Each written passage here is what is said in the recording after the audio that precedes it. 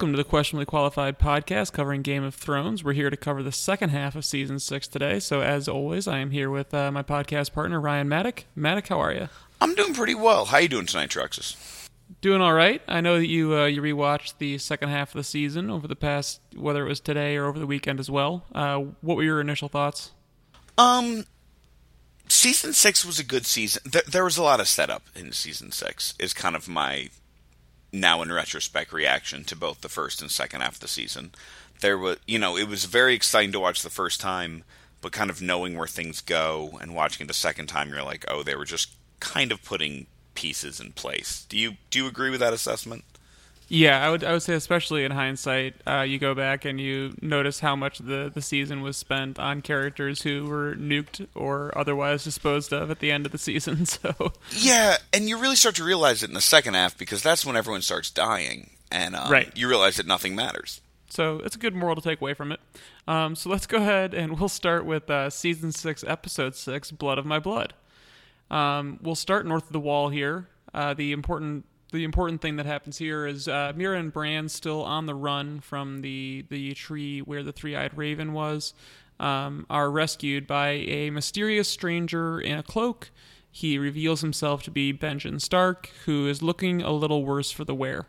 And that's because he was attacked by White Walkers. And as he was turning, the Children of the Forest saved him using the same method we saw them use to create White Walkers in the first place, by plunging a shard of dragon glass into his heart. Yeah, no, I mean, I feel like this was a cool moment for book readers because people had long kind of suspected that Cold Hands in the book was Benjen Stark, and this kind of confirmed it. At the end of Episode 5, you're not sure how Bran and Meera are going to escape the zombies and the White Walkers, but something tells you they are, and so it's not that surprising. But it was a good moment.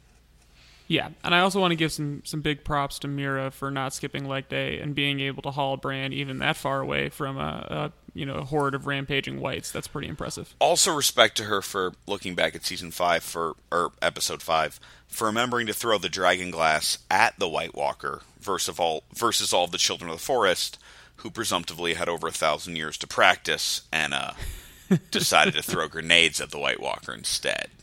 Gets a little easier to see how they lost that war in the first place, huh? Let's pour one out to Meera. Yep. She remembered the training montage better than everyone else. Yep, well done, Meera.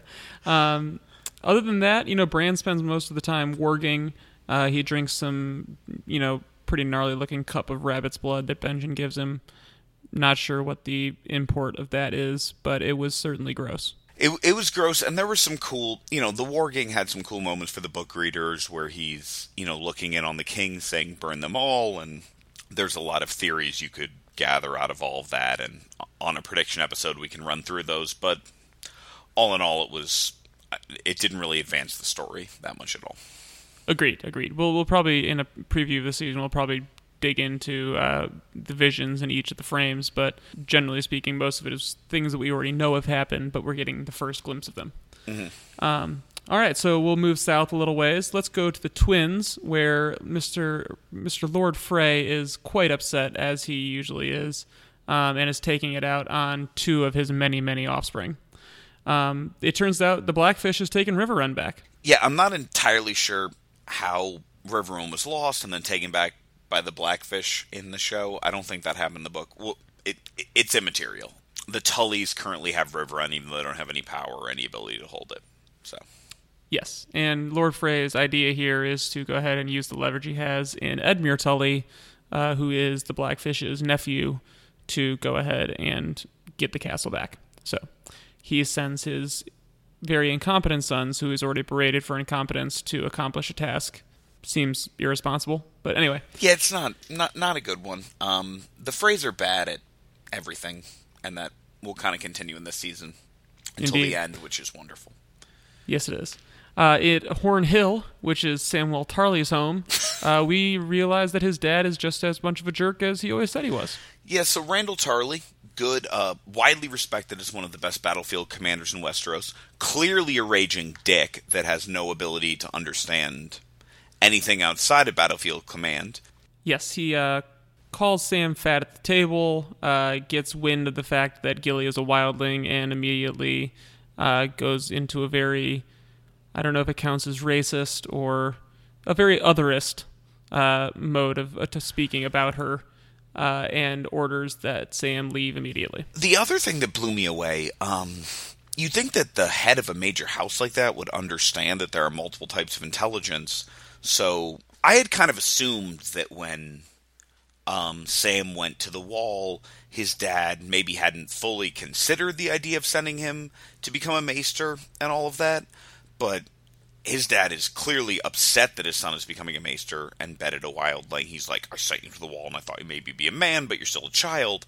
And it's like his dad, and it's like Randall Tarley, who's like supposedly one of the smartest people in all of Westeros, doesn't even understand this like second order of thinking that like, maybe, yeah, my second son could have inherited the house, but Sam could have been the maester and they could have had this girl. There was a lot in there that really kind of upset me. Yeah, it could be beneficial. He's clearly not a books guy. Yeah, no. He basically, Randall Tarley's a huge dick. Yep.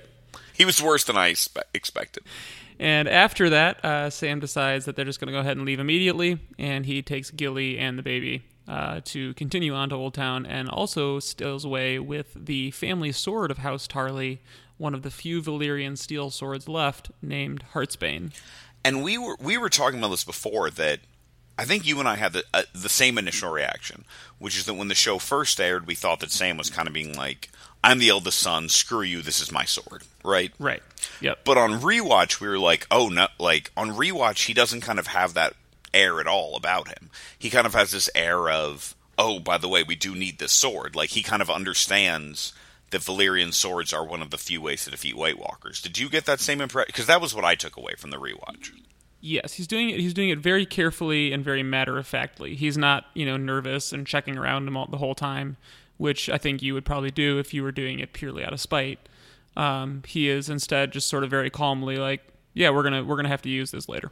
Yeah, and he certainly doesn't think that he's great with a sword or anything like that. He's just like, this is we need this asset. Yes, he probably has designs to give it to someone who's a better warrior than he is and have them use it to its fullest extent. Yes. All right, so we'll shift over to King's Landing, where Tommen goes ahead and flips the script on his, to him, his mom and his uncle, but to us, his mom and his dad, and sort of shows up Jaime. Jaime goes to the Sept of Baelor in an attempt to rescue Marjorie Tyrell from her Walk of Atonement, and before, he shows up in force, which it's kind of a tense moment, actually. I mean, the reason that the reestablishment of the Faith Militant, thanks to Cersei, is a big deal is that the last time that there was an organized military body of the Faith, it was pretty bloody in King's Landing.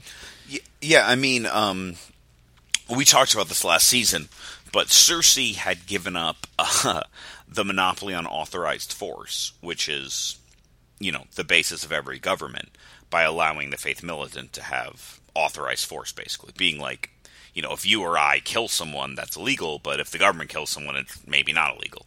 Right.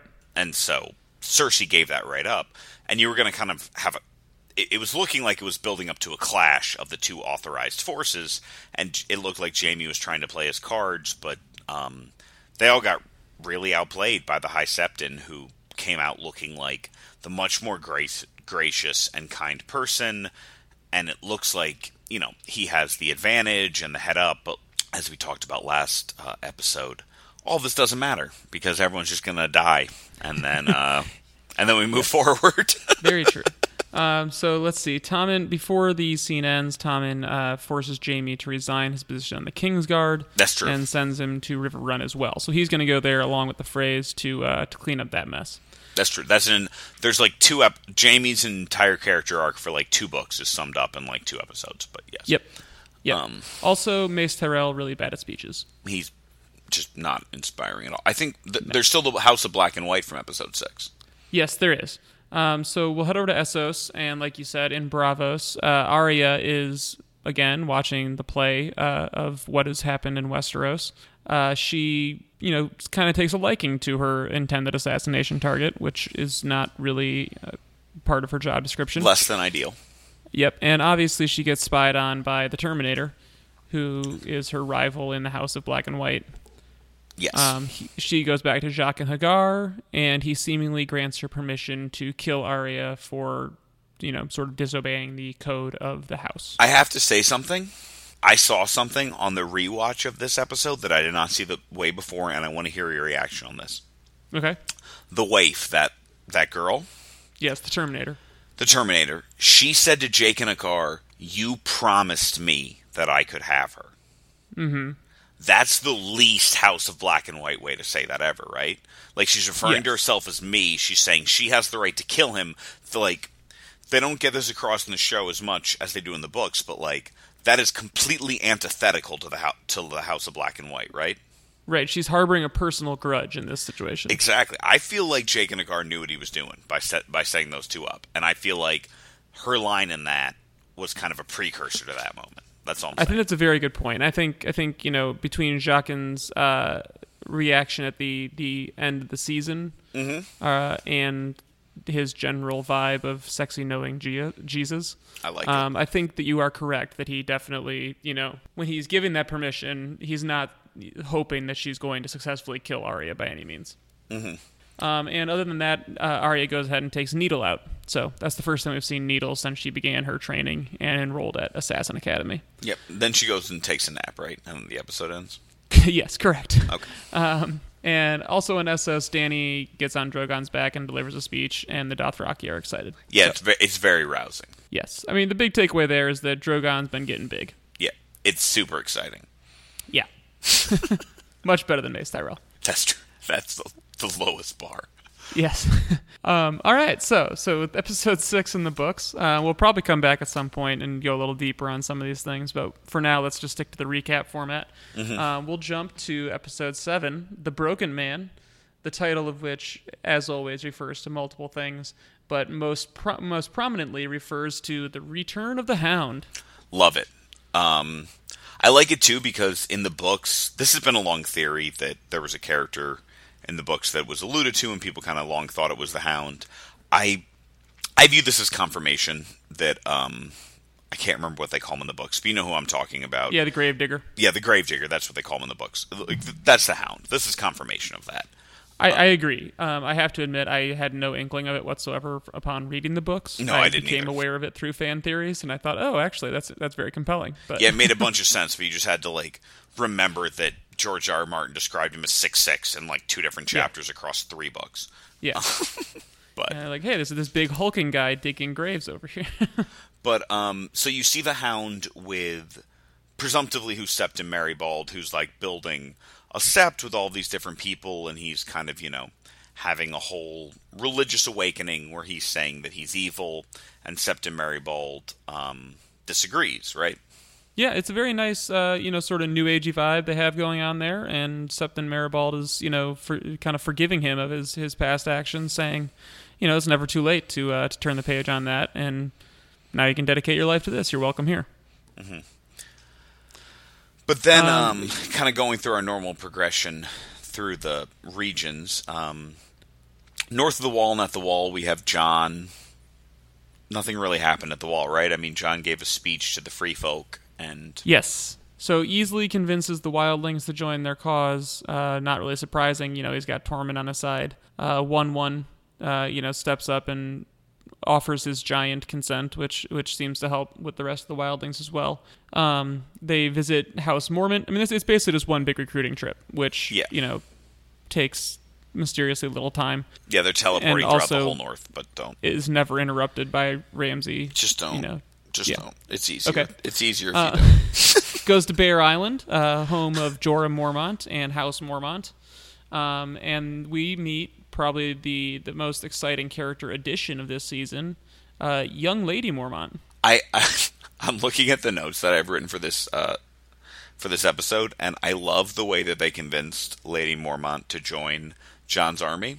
These are the notes that I have. Because Lady Mormont's very skeptical originally, and then Davos steps up and is like, yeah, I get that you're skeptical, but zombies are coming to kill you. And Lady Mormont's response is seriously? And Jon then goes, seriously. And she's like, okay, definitely. I'll join up with you. Yep, I'm in. That, she pledges all 62 fighters she has. Yeah, she's like, this 60-year-old dude told me zombies are coming, so I'm gonna...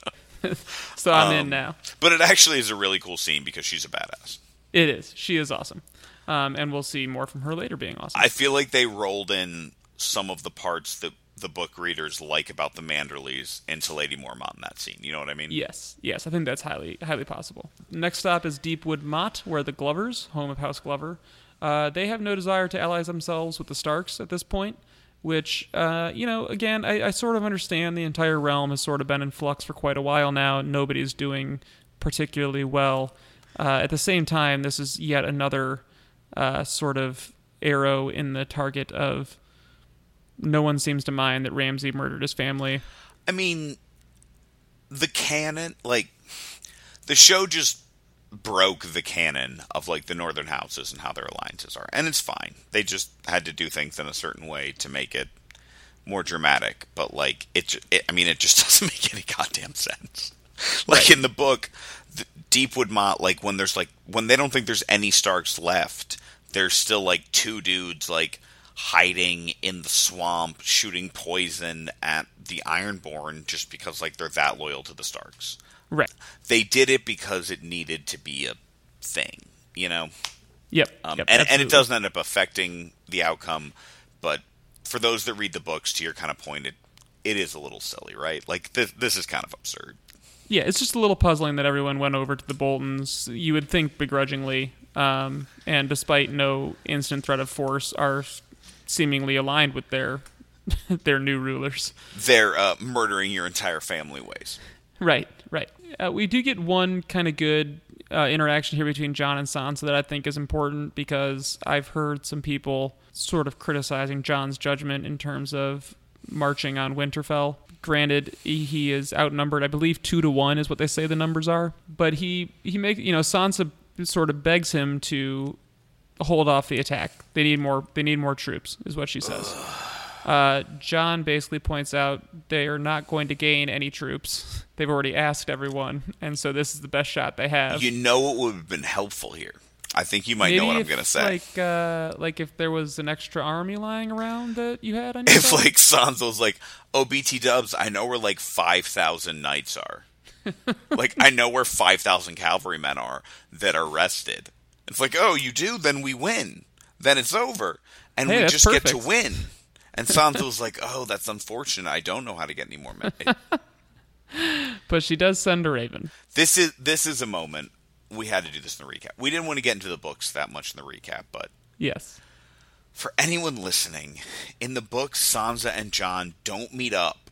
We don't know this because it's not in the books, but it's pretty much confirmed that they're not going to meet up until Littlefinger's and the Vale's cavalry come into that battle, because right. Sansa is with Littlefinger and Jon is assembling that force kind of at the same time.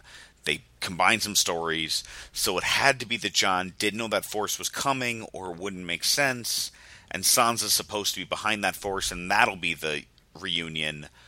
I feel like the show could have done it better, but at the same time, they just kind of did it the way they did it. Yeah, that does make quite a bit of sense, I would say. But yeah, it's so stupid. Yep. She just sacrifices 3,000 lives for no reason. Whoopsie daisy. Oopsie doopsie, as Jon Lovett would say. Oopsie doopsie. Okay, so moving over to Riverrun. Jaime and Bronn have arrived at Riverrun, which, again, I'm all in on all Jaime and Bronn related activities. Another good, buddy comedy to observe there. They try to use Edmure as a hostage. The Blackfish basically says, "Yeah, I don't believe you," and basically tells Jaime to go piss into a stiff wind. Yes. I don't think much really happened there. Otherwise, we'll get to more Riverrun next episode, I believe. So there's some fun Riverrun stuff that happens, but it just not there. Yep, not yet. In King's Landing, the High Sparrow is blah, blah, blah, blah, blah, talking about religion. Marjorie reveals that she's not actually converted, which, big surprise, by slipping a piece of paper to her grandma and telling her to head back to Highgarden. Yeah, just general machinations. Nothing matters really here. Yes, not too interesting. Some good banter between the Queen of Thorns and Cersei, but that's about it. And then the episode ends with some people that supposedly represent the Brotherhood without banners murdering the sept that the Hound was working on and all of the people that he had befriended, including who we are calling Septim Maribald, because we're just assuming that's Septim Maribald. Right. So all of his new friends are dead, and quietly dead. Yeah. That's surprising that he was like 200 yards away and didn't hear any of the murder of 40 people that was happening. One person screamed. They're impressively, brave in the face of death. It whole bunch of sense. And none of them fought either. But whatever. No. Yeah. In Volantis, Theon and Yara are in a brothel. Yeah, it doesn't matter. Pep talk for Theon. Doesn't make a difference. Arya makes some arrangements to sail for Westeros, and unfortunately the Terminator wave catches up to her and stabs her, and Arya escapes by jumping off a bridge into the canals.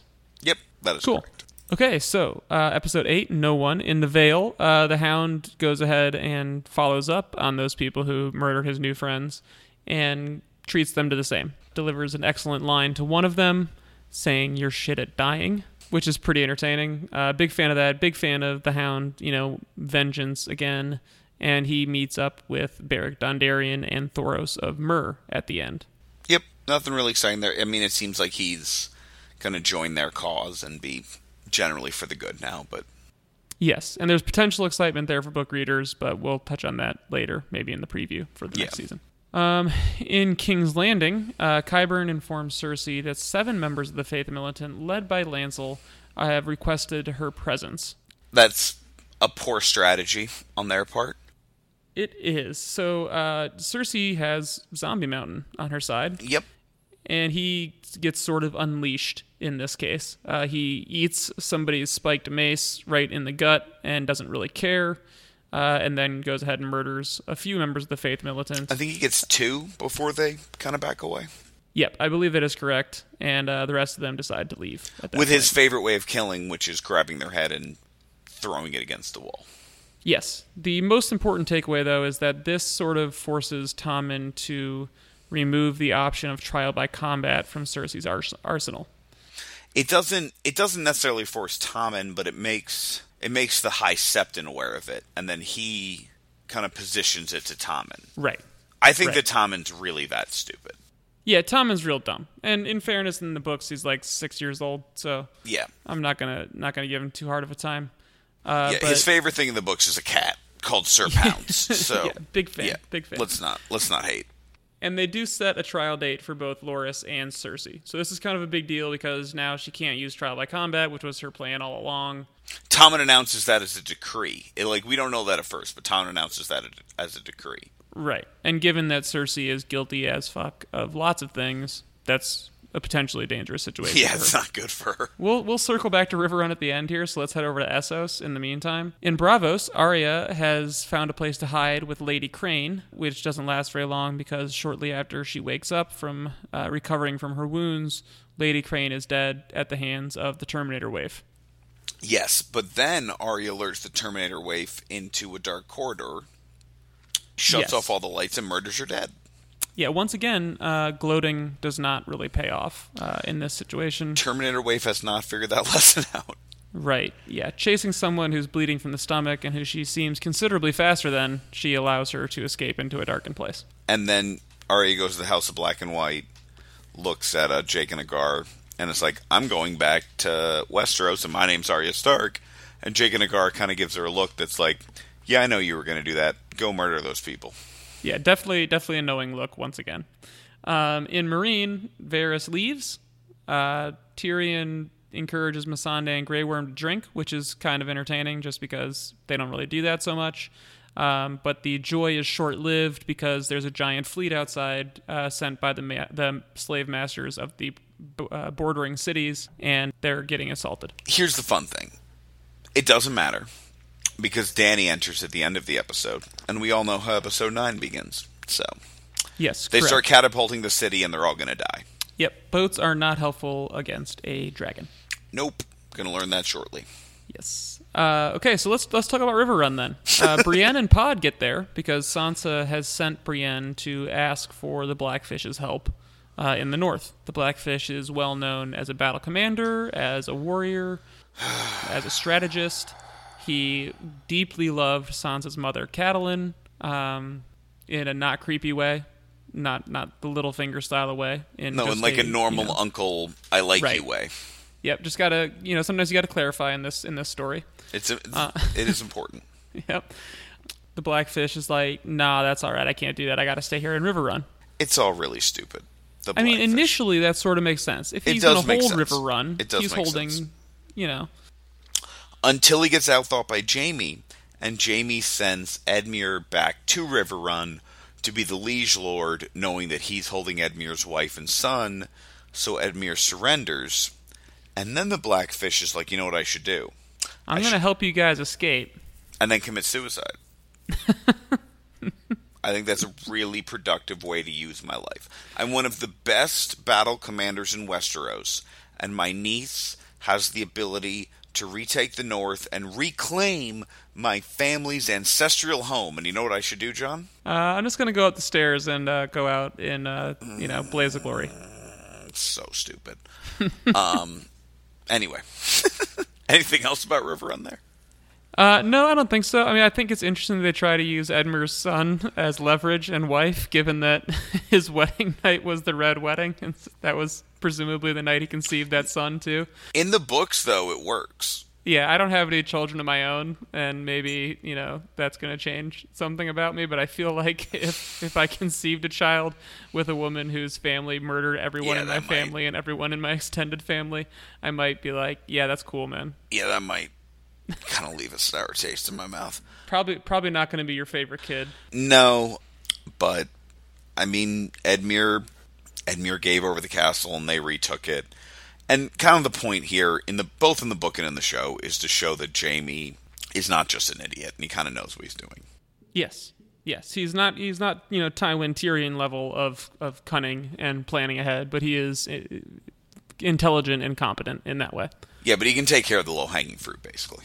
Right. All right, so moving on to Season 6, Episode 9, Battle of the Bastards. Great episode. Not much really happens here. Let's just go ahead and skip on.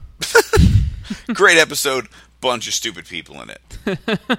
Yes, that's true. So let's cover the non Battle of the Bastards things before we get that, because there's plenty. You want to start at Meereen and how Dany doesn't understand how to use dragons and not focus fire on one ship for 20 seconds? Yes, so we will go ahead and do that. Dany and Tyrion agree to meet with the Masters to discuss terms of surrender. Obviously, flips the script there and says, no, you're going to be surrendering to me, and makes that very clear when she asks Drogon to come join the party. She jumps on Drogon's back. Rhaegal and Viserion choose this very nice dramatic moment to burst out of the pyramid, and the three of them take to the skies to set fire to the majority of the fleet. As you mentioned, they are working in unison and seem to set fire to one ship for quite some time. Maybe it's an intimidation tactic or something like that. Yeah, I did notice on rewatch that Tyrion said something like, "Thank you, our queen does love ships." So maybe they were trying to intimidate people and gather more ships, but... that could work. I like that theory. Okay. More importantly, perhaps, she seems to be able to control all three dragons just fine, which is important because there's been some speculation of, who are the three dragon riders. We now know that Jon Snow has some Targaryen blood in him, and even though non-Targaryens have ridden dragons in the past, it's not nearly as common. So the question was, who would be the third? And maybe it just doesn't matter because Dany can go ahead and control all three of them. Mm-hmm. I do think there'll be three riders, though. I do too, and we can, we'll do some speculation podcasts about who the third rider might be. You're just assuming Jon's one, which I enjoy. Yeah. Because it's true. And otherwise, in Meereen, Yara and Theon pledged their 100 ships that they stole from the Iron Islands Kingsmoot while no one was looking, and they go ahead and join up with Dany. Yep. Cool. All right, so let's talk Battle of the Bastards. Jon meets ahead of time to discuss some sort of battle solutions.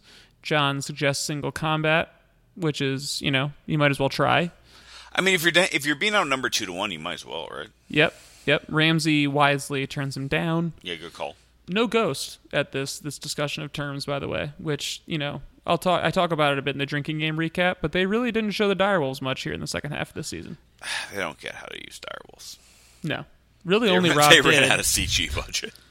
Yeah, that's correct. That's actually the answer. Yeah. So they say that the numbers are somewhere around 6,000 to 3,000 in favor of Ramsay and his army. I forgot about this. There's even a moment where Jon asks where they might find more men in order to even the numbers. And Sansa doesn't say anything. It sounds like, bro, I don't know, I mean, you might just, if you just walked around, you might find 6,000 cavalrymen or something. But, I don't know. I don't know. Also, pre the battle, It makes no sense. It makes no sense. it really. And the thing is, like, even if you're thinking, like, well, she just sent the note, like, maybe she doesn't know if they're even going to be there. That's fine. Wouldn't you at least say, like, there's a possibility that we're going to have 5,000 mounted knights here in a day, so just chill for a sec? Less than no sense. Anyway.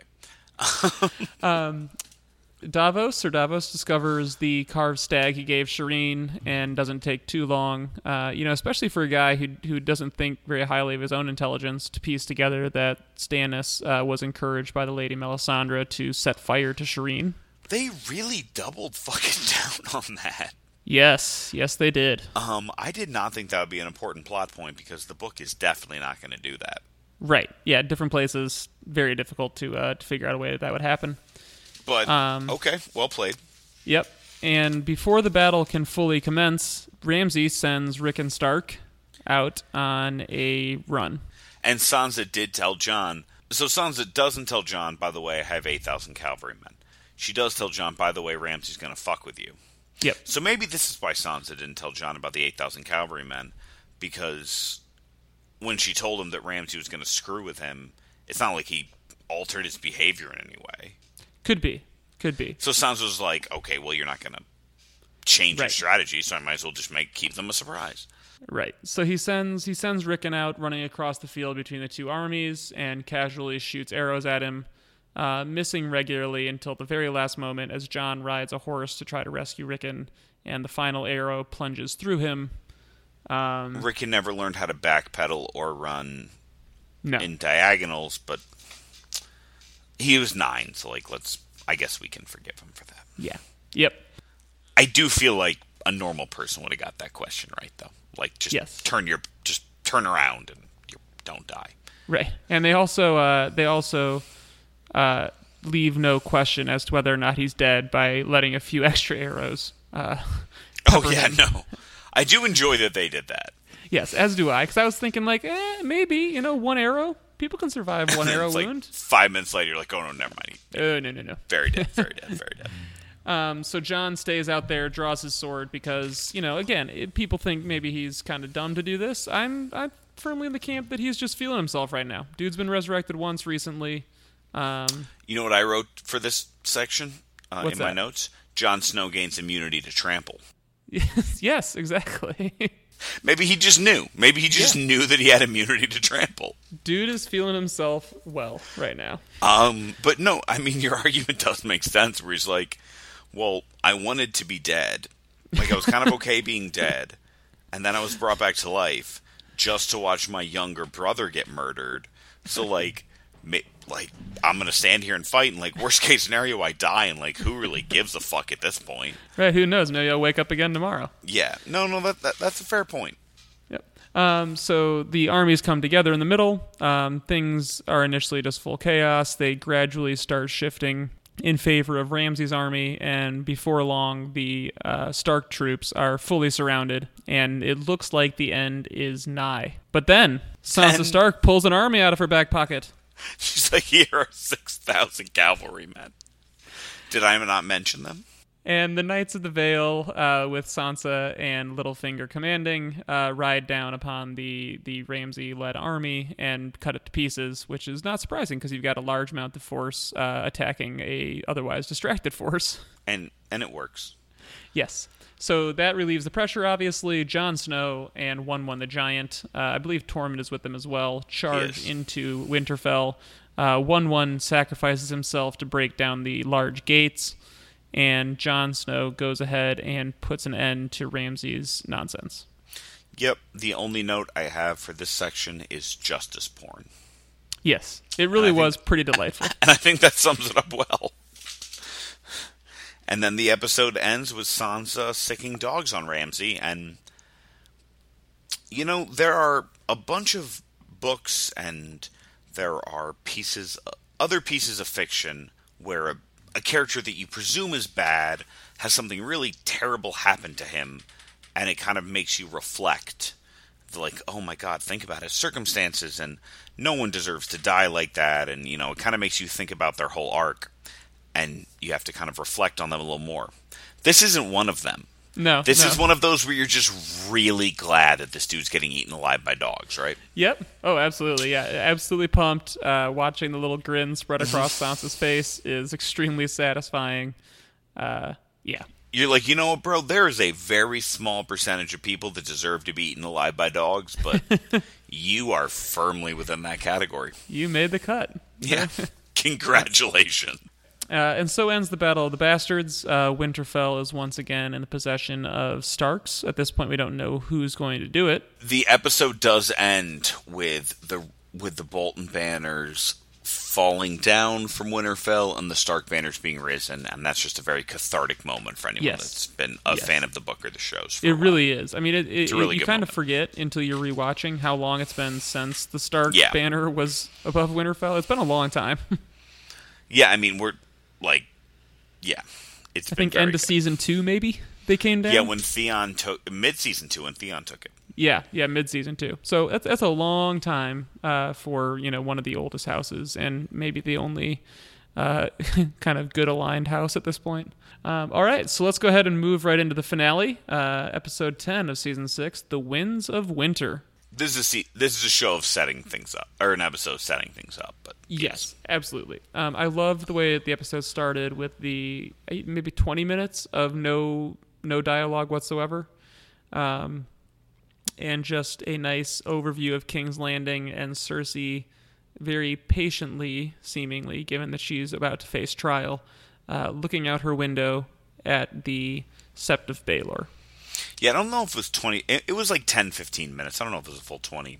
That could be, yeah. And it was just very, very nice. It was very good, and it's kind of building up, and then obviously we all know what's coming. And then, boom.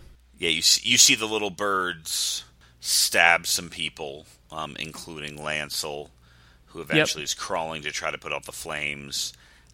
And then, as we've been saying this whole recap, all of the machinations all of a sudden mean nothing because everyone's dead. Right. So in this explosion, Kevin Lannister bites the bullet. Marjorie Tyrell bites the bullet, as does Loras Tyrell.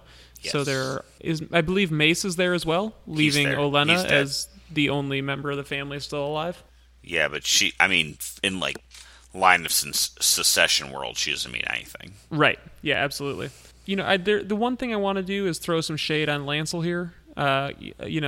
Again, just like I don't have any children, I have never been stabbed. If I saw some flames, making their way towards a large stockpile of wildfire, I think I might be able to move a little faster than he did. Yeah, he was pretty slow. Yeah, just crawling along. It's not the little bird actually hamstrung him, and he wasn't capable of using his legs. That means that neither of us have ever been stabbed in the stomach before. Right. Again, can't something tells me if I'm chasing a 7-year-old, I don't get stabbed in the stomach, but I digress. Right. Yeah. Member of the Faith Militant, not very well trained. No one ever accused Lancel of being that good at fighting anybody, though. A good point. But I do generally agree with your conclusions here. Yeah. So we'll come back there because the episode comes back there eventually, and there will be something to talk about that. But the whole Sept of Baelor explodes and everyone dies. Yes, correct. And in addition to these royal targets, by the way, Cersei just exploded a lot of common folk. Mm-hmm. So that could be important as the series goes on. Yeah, we haven't seen that yet, but she did blow up like a whole. It's like she blew up a whole metro stop of Washington D.C. Yeah, exactly. Which I assume people don't like. In Old Town, Sam, Gilly, and Little Sam arrive at the Citadel, and there's a pretty sweet library. That's it. Yeah, Sam likes libraries. Pretty cool. Yes, he does.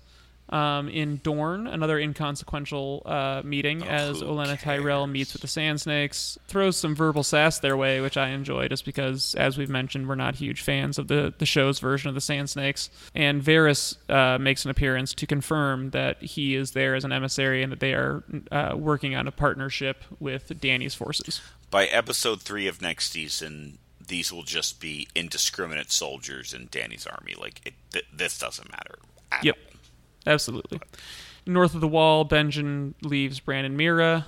He says that he is unable to pass the wall due to spells that are worked into its construction. This is very important to me, just because I've been wondering for a long time how exactly the wall is going to come down. The Night's King and his White Walker friends seem quite powerful, but they don't seem like they'd be as good as climbing as, say, Tormund and Jon were when they scaled the wall a couple seasons ago.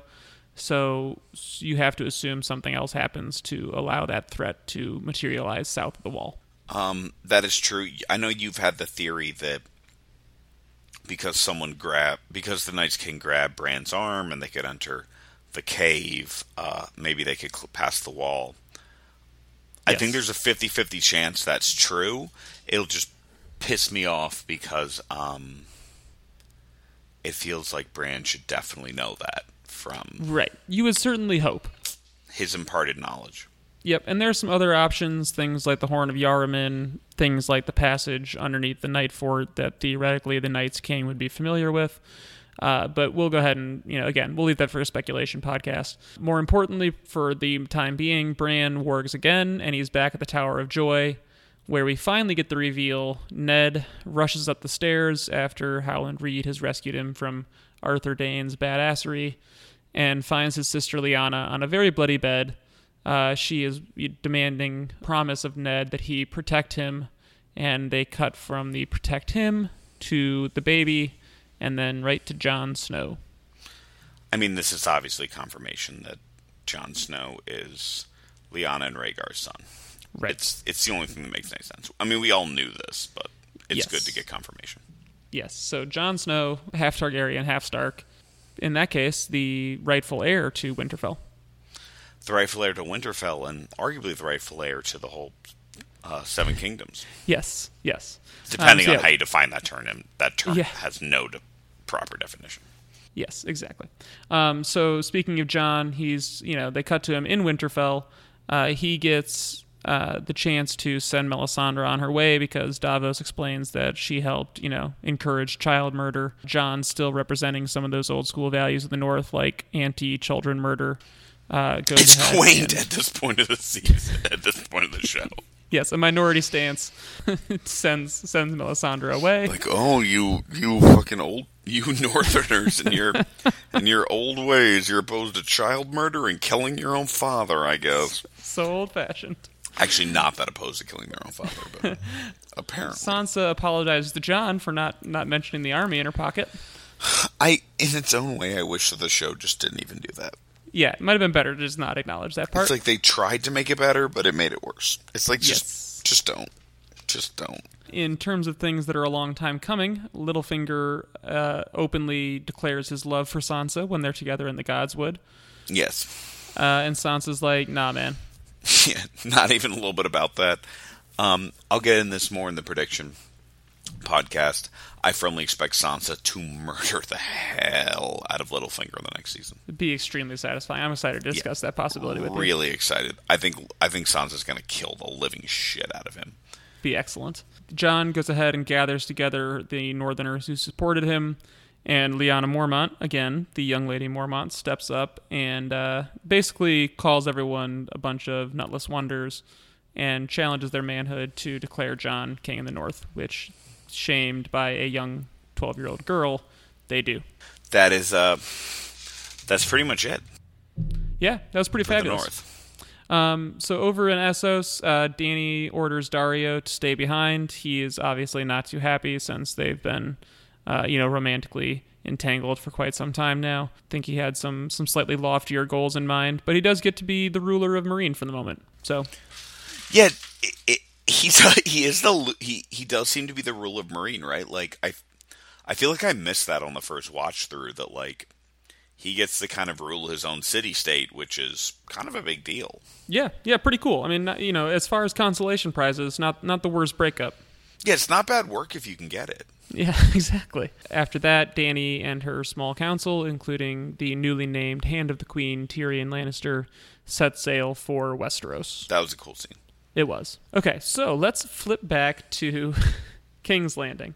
For the end of this, Cersei wineboards the nun, which, seems like a waste of wine, but...